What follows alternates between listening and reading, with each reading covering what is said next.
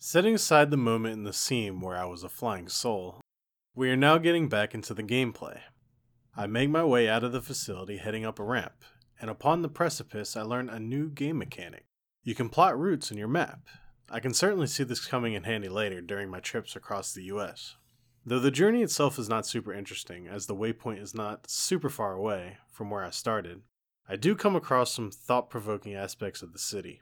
On the way here, I pass some older, almost decrepit buildings.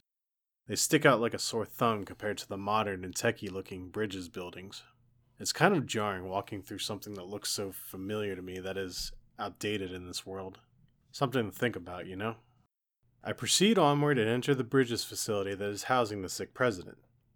Upon descending an elevator of sorts, I walk into a pretty populated floor, which is definitely quite a contrast to the cold and lonely overworld. I run into Deadman here, and he once again goes for the handshake. We just went over this, man. I just had a thought. It's interesting how chirality is an important inspiration to the game, and Sam doesn't ever want to shake anyone's hand. I wonder if he knows something we don't. Anyways, I hand Deadman the morphine he didn't really need, and he follows up saying that there is some bad news. The president's condition has deteriorated.